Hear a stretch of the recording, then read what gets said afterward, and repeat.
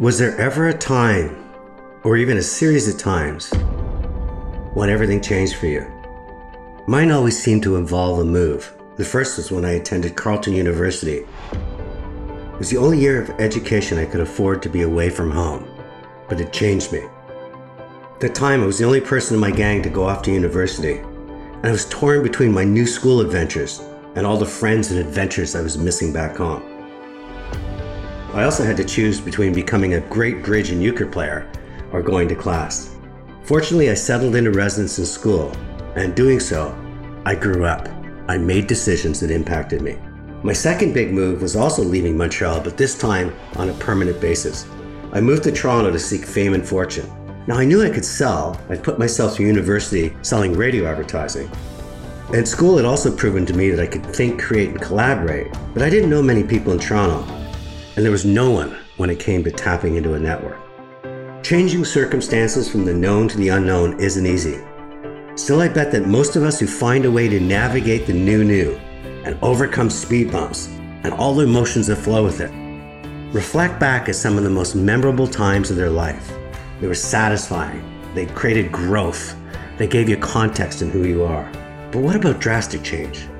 When there's no preparation time, no lifelines to reach out to, when your life turns on a dime, when you shift from certainty to uncertainty, when you're caught in a cyclone of rapid and relentless change without an anchor or a compass. That's how I see the millions of people on our planet who are uprooted by natural disasters or war. An anti-aircraft missile went shooting across the sky, trying to bring one down. It's murder, he says, simply murder. There are no other words for it. We are all so shaken. Across Atlantic Canada, Fiona has passed. Pain left behind has not. It's just heartbreaking, very heartbreaking. Today, some relief. Do they feel strength in numbers? Or do they wonder if their number will ever come up in terms of finding nourishment and a safe place to rest? My guest today is Shanda Fernie. She isn't a refugee, and she wasn't forced to leave her home. But the change she went through was a drastic one when guns were pointed at her head and everything she knew and believed in, including herself, went up in smoke.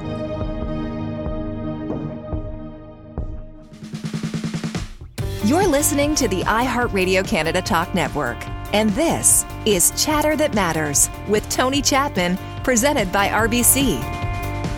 To set the stage before that moment when a sledgehammer rained down and leveled all she took for granted, Shanda Marie Fernie lived a perfect life. Entrepreneur extraordinaire who owned and operated several businesses, including an award-winning restaurant in Welland, Ontario, the place to go for breakfast. And Shanda had found love with a magician and Canadian darts champion named Jeff Compton. When he walked into her life, both of their lives changed. Fairy tale love affair, often exaggerated by the imagination of authors and screen directors, but theirs was real. The kind of love that doesn't simmer or fade, but dances like no one and everyone is watching. But everyone was watching her Prince Charming, as he turned out to be one of the kingpins of El Chapo's Mexican drug cartel. Jeff Compton was one of the biggest importers of illegal drugs that Canada had ever known. Shanda, welcome to Chatter That Matters. Hi, Tony. Thank you for having me. It's an honor. Before we get to the moment when guns are pointed at your head and all you thought and loved and took for granted was no longer a given, I want to first talk about you. Where did you grow up? We lived in a modest neighborhood in the small town of Thorold on the Niagara Peninsula. And what was family life like? I came from a close-knit, blue-collar family. My younger brother and I were very close growing up, and to this day, we're still best friends. And talk about your parents. Like, what were they like in terms of nurturing and believing in their children and encouraging them to chase their dreams? My father, he was an electrician for the St. Lawrence Seaway Commission, and my mother was a stay-at-home mom. My father, he put in long hours at work, but so did my mother running the household. Ordering takeout or going to a restaurant was rare in our household. It was only for special occasions or for a treat. Instead, the four of us would sit together as a family, gathering at our kitchen table every night for homemade dinner. And what are the lessons you think you learned from that time, from either your parents or your brother, that you still cherish today, that you still apply as you sort of navigate through life? Well, my mom, she liked to have order and routine. She ran a tight ship. If her home had been a business, she would have ran it like one. She was organized, she's structured, and had a system. In hindsight, looking back, my mom herself, she was an entrepreneur. She dabbled in a few ventures and tried to patent a few products and inventions. That's interesting. So did my mom. She was a stay-at-home mom until she was forced to go back to work, but she was always inventing games and trying to find ways to sell her ideas. And that brought back an incredible memory for me. Now, you become a successful entrepreneur, but I look at the foundation of your business. Your mom's organized. She's dabbling in entrepreneurship. Your dad is as steady as a rock. Where did that entrepreneurial spirit come from? I think I'd have to say it's from my mom. You know, I get my hustle, my drive, my work ethic from her. My dad, he was laid back, easygoing. And, you know, if there was a wedding, he'd be the first one there with his dancing shoes on. He likes to tell the story about the first time he laid eyes on my mother, that he knew she was the one he'd marry. It's from him that I get my loving, fun side and my romantic side. That's beautiful. And, you know, there's a lot of people that dream about being their own boss or being a lead singer of a rock and roll band, but it's a tough gauntlet to go from dreaming and doing. And you did it. And I'm just curious where you found the courage and belief in yourself that you could make something that was your own.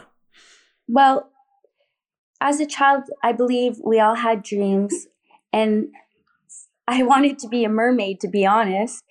It was obvious at a young age. Like, I knew I was meant to be an entrepreneur. I just didn't know it at the time. From an early age, I got excited about being my own boss. I had an imaginary shop in the living room, pretending I was serving customers in a restaurant. And that's where I got the dream of opening my restaurant one day. As I got older, I had my first gig was setting up a Kool-Aid stand. I had a wild imagination and envisioned a lineup of customers and got excited about it. I even remember making an open and close sign, tenting a piece of paper, and pulled out a toy cash register to set up a booth. How did the Kool-Aid stand go? I just remember loving designing the booth and I pictured lots of customers. I really don't know if I had lots. And when you went out to a restaurant with your family, you mentioned that it was really only for special occasions. Do you think you saw something that many people don't, that just take going out for dinner for granted, that it was so exciting and special that you just took it all in versus we're just there for a sandwich or a hamburger? You know, I saw my mom work hard around the house, and I think, you know, I didn't appreciate that growing up, what it took to run a household. And, you know, recalling her standing there for hours at a time, peeling apples for homemade pies, or, you know, putting a roast in the oven. It's from her that I get my work ethics. We didn't go out for dinner. It was, just for a special occasion, a treat. My parents worked hard for what they had. Is your mom still with you? Yep, they're both still with me, and she must be so proud of you that in terms of both of them must be so proud in terms of the love you have for them. We're a very close-knit family, and my parents will be celebrating their 51st anniversary this February. I'm sure the person that did the Kool-Aid stand and with the cash register box and the open and closed sign is going to plan something very special for her parents' 51st. Yes, of course. A massive drug raid in southern Ontario has put a big dent in a major international drug trafficking ring. Project Roadmaster. Cocaine trafficking charge. Year-long Roadmaster investigation. You're listening to Chatter That Matters with Tony Chapman, presented by RBC. Today I'm talking to Chanda Fernie, and Chanda lived a perfect life. She was a successful entrepreneur, a contributor and well-liked in her small town, and then she found Jeffrey Compton, turned out to be the love of her life. Chanda, you end up in Welland, Ontario, and one of your businesses is a local diner that's winning awards. What was the secret to your success? I believe the secret was doing everything with passion. Every day I got up, it didn't feel like a job. I loved what I did. And everyone who's in the restaurant business, I believe that it just gets in your blood. Consistency was key. Being consistent with everything, products, food, policies, systems in place. The staff used to joke that it was like Groundhog Day, day in and day out. We did the same thing. It was a running joke in the restaurant. How did you get along with your staff? I cared very much about my employees. Some became like family, and complete strangers who came in to dine, they became loyal customers, and some of them eventually close friends. I believe this was also another key to my success, is having great relationships with people. How about if there was ever times where you had to come down on an employee, you had to challenge their behavior, or worse, where they crossed the line? Could you ever become their boss, given that you were such a close friend? Yes, I wore many hats. I knew when I had to put the boss hat on, and it's my livelihood. So I knew when I had to do that. You got this perfect life. You're growing as a leader. You've got customers and employees that you feel are family and close friends. And the only thing missing is your significant other. And then Jeff Compton walks into your life. How did you meet him for the first time? I got my first job waitressing at a restaurant that Jeff owned with his parents. I worked for them for a few months, but they ended up selling the restaurant. And I didn't see him for almost 20 years until he walked into mine.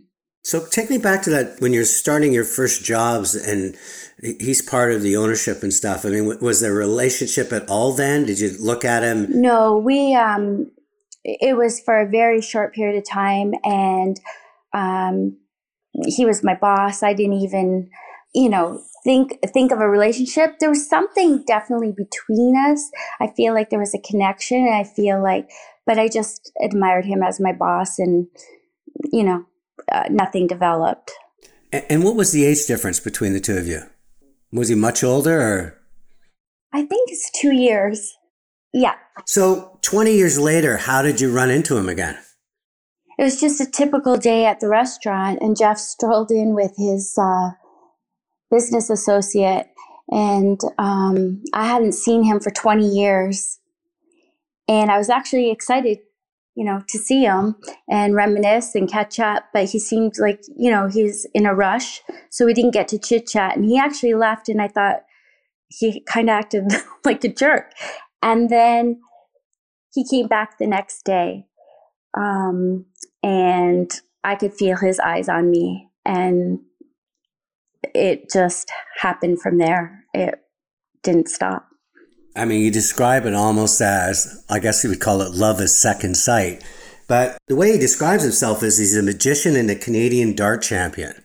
Was that really his professions as well? I mean, could he hit bullseyes with the dart and take a deck of cards and dazzle you with tricks? Well, this all happened way before I was in the picture, but I did see all the newspaper clippings and magazine articles he cut out and saved in in an album. His mom had a few of them framed and hung on the wall in their family home. He had a room full of trophies from his dart career. He played darts professionally for years and was number 1 in Canada and 4th in the world. Wow. How long did you date before your life turned upside down? Almost 2 years. And how was this 2 years? Was it just as magical as the media has described it? It was like a fairy tale. It really was. When I say he swept me off my feet, he really did do that. Very often it's hard to prioritize. I mean, you've got this mad love affair going on. You're madly in love with your business. How did you manage to keep both of them going, as opposed to one suffering over the other? Life just became better. It was easy because Jeff took care of a lot of things, as in around the house. And it was just nice knowing you had a life partner. I went to work a little happier, and it just was easier. And you must have been talking about a future then. I mean, we're not talking about just a casual connection swept off your feet. You must have been thinking that this was going to be your life going forward. Yes, we talked about a future together.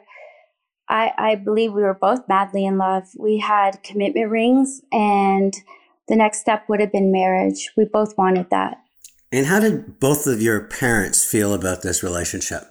At the time, I believe everybody loved Jeff. He was very close with all my family and friends. So take us back to the night of the arrest. Was it the nighttime that it happened? The actual raid happened at 5:30 a.m., but we went to bed around 10:30 p.m.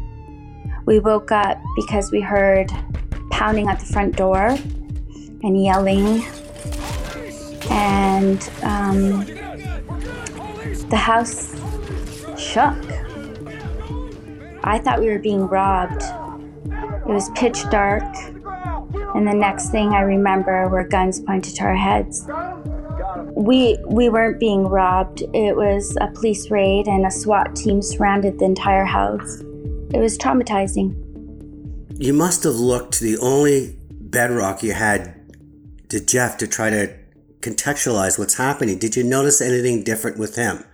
Did he seem different, or was it he was just as traumatized as you were, that what was a good night's sleep turned into an absolute waking up nightmare? He begged me to stay in the bedroom, and I didn't listen to him, of course, and I run with him to the door. But after the SWAT team entered the home, there were no longer guns to our head. They read Jeff's charges, and all I heard was cocaine, cocaine, cocaine. And by the look on Jeff's face and by my reaction, I just kept saying, "You have the wrong house." When did you move from a state of denial to the reality that Jeff was a magician playing a different hand? I was in a state of confusion. I didn't know what to believe at the time. All I knew was drugs were not a part of our lives. Nothing added up. There were no signs of him being part of any illegal activity, never mind a supposed kingpin working with a Mexican cartel. You never saw any signs, like there wasn't... What did he do to earn money while this was happening? You mentioned he did a lot of stuff around the home. Was he working even? Yeah, he was a successful entrepreneur also. He had a refurbishing business that, he would get products in. This is why he had a warehouse, and he'd have products come in and sell them to dollar stores, liquidation centers, things like that. So, I had a successful business. It wasn't hard to believe that he did too. And did he ever lose focus for a second and show some wealth that you didn't imagine he had? That, you're walking by a jewelry store, he buys you a bracelet, or spontaneously you go off on this incredible first class vacation. Did any of that happen, or was it just more life was just kind of who we were, and that's what we did? Well, it was, he was definitely extravagant. He was romantic, and he was, very generous, not just with me, but with everybody. Hi, it's Tony Chapman. When we return, many people question whether Shanda was involved in his operation. And worse, she experiences severe PTSD and depression from the raid and the loss of the relationship. Hi, it's Tony Chapman, host of Chatter That Matters, presented by RBC. Small business owners are the heart of our economy, and it's our collective interest to keep them beating strong. Small business matters to RBC, and a big shout out for their Small Business Navigator portal that points the way to practical resources, money-saving offers, and financial advice. Find out more at rbc.com/smallbusinessnavigator.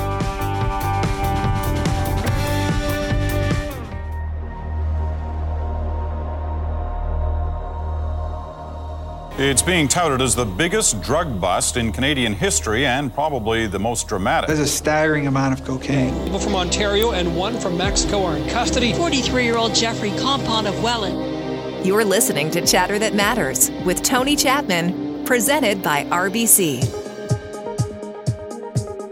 Today I'm talking to Chanda Fernie, and Chanda lived a perfect life. She was a successful entrepreneur, a contributor and well-liked in her small town, and then she found Jeffrey Compton, who turned out to be the love of her life. Until one day at dawn, she woke up to a loud bang on her door, and then guns pointing at her and Jeffrey's head. And for good reason. Jeff, it turns out, was the kingpin of a major Mexican drug cartel. And Chandra, she would have to learn to survive to tell her tale. This sounds like a wild movie. A successful entrepreneur meets the love of her life, and all she believes evaporates at gunpoint. You're in luck. Netflix has confirmed a series on the drug bust. But Chanda, one of the things you found so hard to accept is that the people you live with within your small town, some of them you've cited as feeling as close friends and family, even people across Canada and around the world, question whether you were involved in Jeff's drug operation. Given what you're dealing with and this reality shattered, the fact that this was your new reality must have been impossible to deal with. It was hurtful. I guess it's just human nature. People assume the worst. After the story hit the local newspaper, radio, social media, TV, gossip definitely spread throughout town like wildfire. And after the news broke, I felt beaten. I felt scared.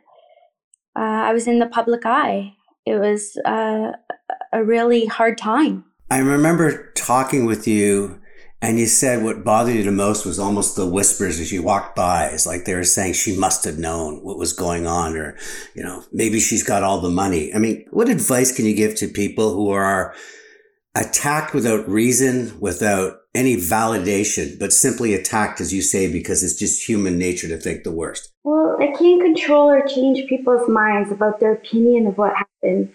And that's the hard part for me, because it's like asking someone's, who had a partner that had an affair or a gambling problem, how didn't you know? Looking back, maybe there should have been signs, but that's the huge part of my struggle. There really were no signs. And, sorry, Tony. That's an emotional part for me. It's don't be apologizing. I mean, it's one of the reasons why you wrote this book and why you're going to help so many other people is it is emotional. You're allowed to be emotional. We're talking about as humans that, are cynical and, just want to find wrong in others. And I think what you are is a role model for people because you found a way either to grow a thicker skin or to just move on with your life. And I think that's an important thing to share with people. And the other part is, like, we were under surveillance for almost a year, and I found out that our phone conversations were listened to, we were followed, we were photographed. Like, there were listening devices planted in our home, in our vehicle. And the reality is, like, the facts are that if I had any knowledge or involvement, I would have been arrested at the time Jeff was. And that was my saving grace, being under surveillance. How violated did you feel that people were listening in on your conversations? I mean, what you talk about with the person you love isn't something for the public domain. It really does something to you mentally, I still struggle with that to this day. Like, I have a hard time with technology, and you feel very violated. You're listened to, you're watched. I'm still wrapping my head around it. Jeff was sentenced to life. How did you deal with the time between when those guns were pointed at your head and he was arrested to the sentencing? I mean, you must have been left in limbo, wondering if this was a nightmare. Was Jeff going to come back home? I mean, what was that time like? It's been a long ordeal, and I truly believed he was innocent at the time, and I clung to hope. Hope, it's such a powerful thing. When the life sentence was given out in court, were you in the court at the time? I did not support him. How did that sentence impact you? Because that truly is a statement that whatever hope, whatever dream had to be over? I don't think our love affair was ever over. We both held on, and we held on to hope. I read several articles when your book came out. And congratulations, by the way. It not only is it a wonderful book to read, but it's done so well on the charts. But it said you never considered yourself a victim. Instead, you felt you were a survivor of a broken heart. What did you mean by that? At the time, I thought, of course, I went into the why is this happening? Why me? There's no such thing as a perfect fairy tale life. And life wasn't turning out how I planned. I was madly in love and I had a broken heart. I don't think I'm a victim. I'm just a survivor of a broken heart. When you're madly in love with somebody, I would say your heart roars over your head and even your behavior. You talked about translating some of your pain into getting back into your business. What was your relationship like with Jeff leading up to the trial in terms of how did you compartmentalize that, knowing that the person you surrendered your heart to was also living this other life? Well, the hard part for me is he maintains he's innocent. I don't know what to believe. And I have no idea about his innocence or guilt, but what was it like when you realized that his sentence for his crime, they accused him of importing over 2 tons of cocaine over a 3-year period, was going to be life in prison? Was that also your life sentence? This has been a long ordeal. I don't know how to answer that. To me, it's always, I'm so curious about humanity and, the bonds of love are so powerful. My mom was married to a manic depressive bipolar person who was, when he was drinking, which is how he self-medicated, he was horrific. And when he wasn't drinking, he was one of the kindest people on the planet. And I believe she loved him in both places. And I always admired her for that. Hated her for sometimes for staying in that relationship because I think she died of old age at age 53 because of what it was like. But I'm just always curious about love in terms of its ability to find its own way to rationalize and how you accept other people's pains and consequences as your own. And that's just really why I was asking that question. But if you're not comfortable answering it, we don't need to. I just don't think our love affair was ever over. And one of the ways you tried to repair your heart was journaling, writing things down. How did that come about? And why do you feel that was instrumental in moving on with your life? I started journaling, just putting my feelings to paper, and writing became very therapeutic. I used it as a way to start my healing process. After months of journaling, it somehow just turned into a book. It was also my opportunity to tell my side of the story. And how important was it and is it today to your emotional health, getting the kind of feedback you're getting all over the world from people who are also survivors of massive and instant change in their life? Everybody has a story. I just wanted people to know they're not alone. I want people to know, when they're faced with depression, suicidal thoughts, or isolation, that, they're not alone. Everybody has a story. And journaling is powerful. Writing can help you process it, and sharing it can help others. And you turned it into a book. Has Jeff Compton ever read that book? Yes, he's read it, but he hasn't made his feelings known. And does that bother you, or is that just you put that in a compartment and that was yesterday and today's today? Yeah, I didn't do it for him to punish or give him a message. I wrote it to tell my love story and to rescue myself from a dark place. You're listening to Chatter That Matters with Tony Chapman, presented by RBC.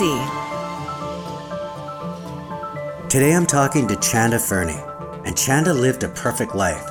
She was a successful entrepreneur, a contributor and well-liked in her small town, and then she found Jeffrey Compton, who turned out to be the love of her life. Until one day at dawn, she woke up to a loud bang on her door, and then guns pointing at her and Jeffrey's head. And for good reason. Jeff, it turns out, was the kingpin of a major Mexican drug cartel. And Chandra, she would have to learn to survive to tell her tale. This is almost unheard of. A self-published book becomes the kind of success that yours has become. You must be so proud of that, because I have to imagine there was times when this all happened that you were wondering if your life was worth living. And now I kind of see your life as a life worth sharing. Well, of course, I hoped and prayed for it to happen for, bestseller. But writing, it was the healing process. And then when I got to the publishing step, well, that was the entrepreneur saying, I got this.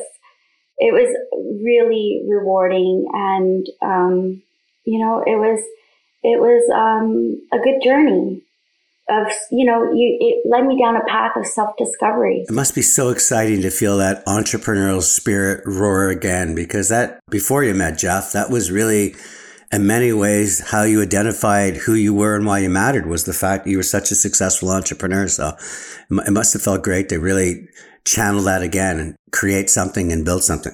I forgot to live with passion. I forgot to keep chasing my dreams and to believe in myself. I forgot who I was at that point. And my final question for you, Chanda, it's been almost 10 years since the arrest. What have you learned about yourself over the past decade? I think the biggest thing is I came to realize that I didn't need to be saved, fixed, or loved to be happy. There's nobody better to love me than me. And I'm going to live with passion, chase my dreams, and never forget again who I am.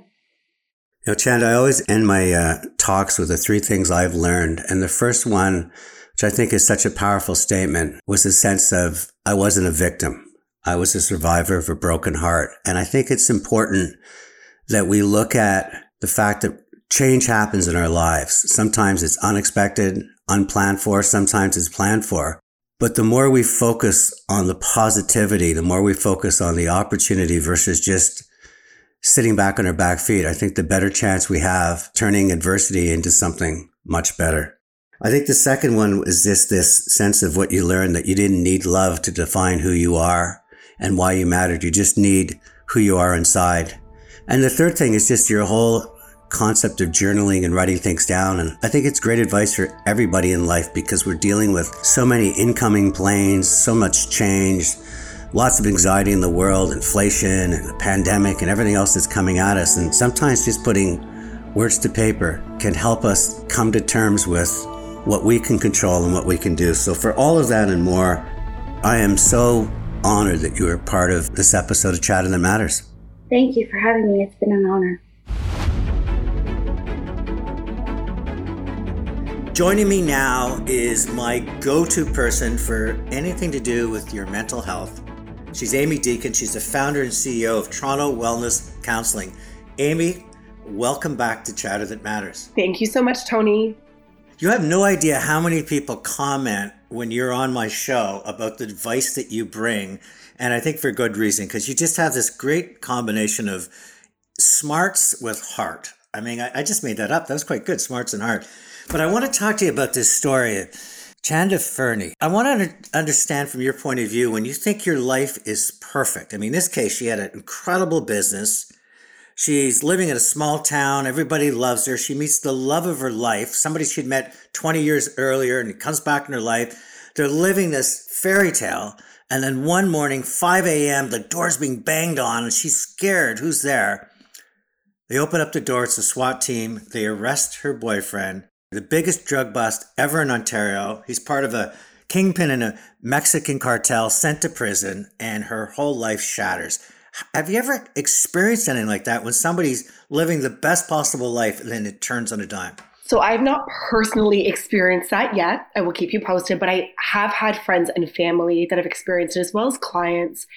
And it's truly as though you are witnessing the death of a person. You are mourning in 2 ways. You're mourning this life that you had, the relationship that you had, but you're also grieving this trust that you thought was embedded in your life. It is one of the most disorienting and traumatizing things a person can go through, because they look back at the past, in this instance, 2 decades of their life, and literally ask themselves, was any of it real? how awful is that for somebody to go through? You know, she talked about getting PTSD and going to a mental depression and almost losing everything. And what brought her back was this sense of journaling. She started writing things down to try to, as you said, to kind of come to terms with what was real and not. And then over time, she turned it into a book. Is that part of the therapy that you would suggest to people, that they actually relive it, even if it's just putting this pen to paper?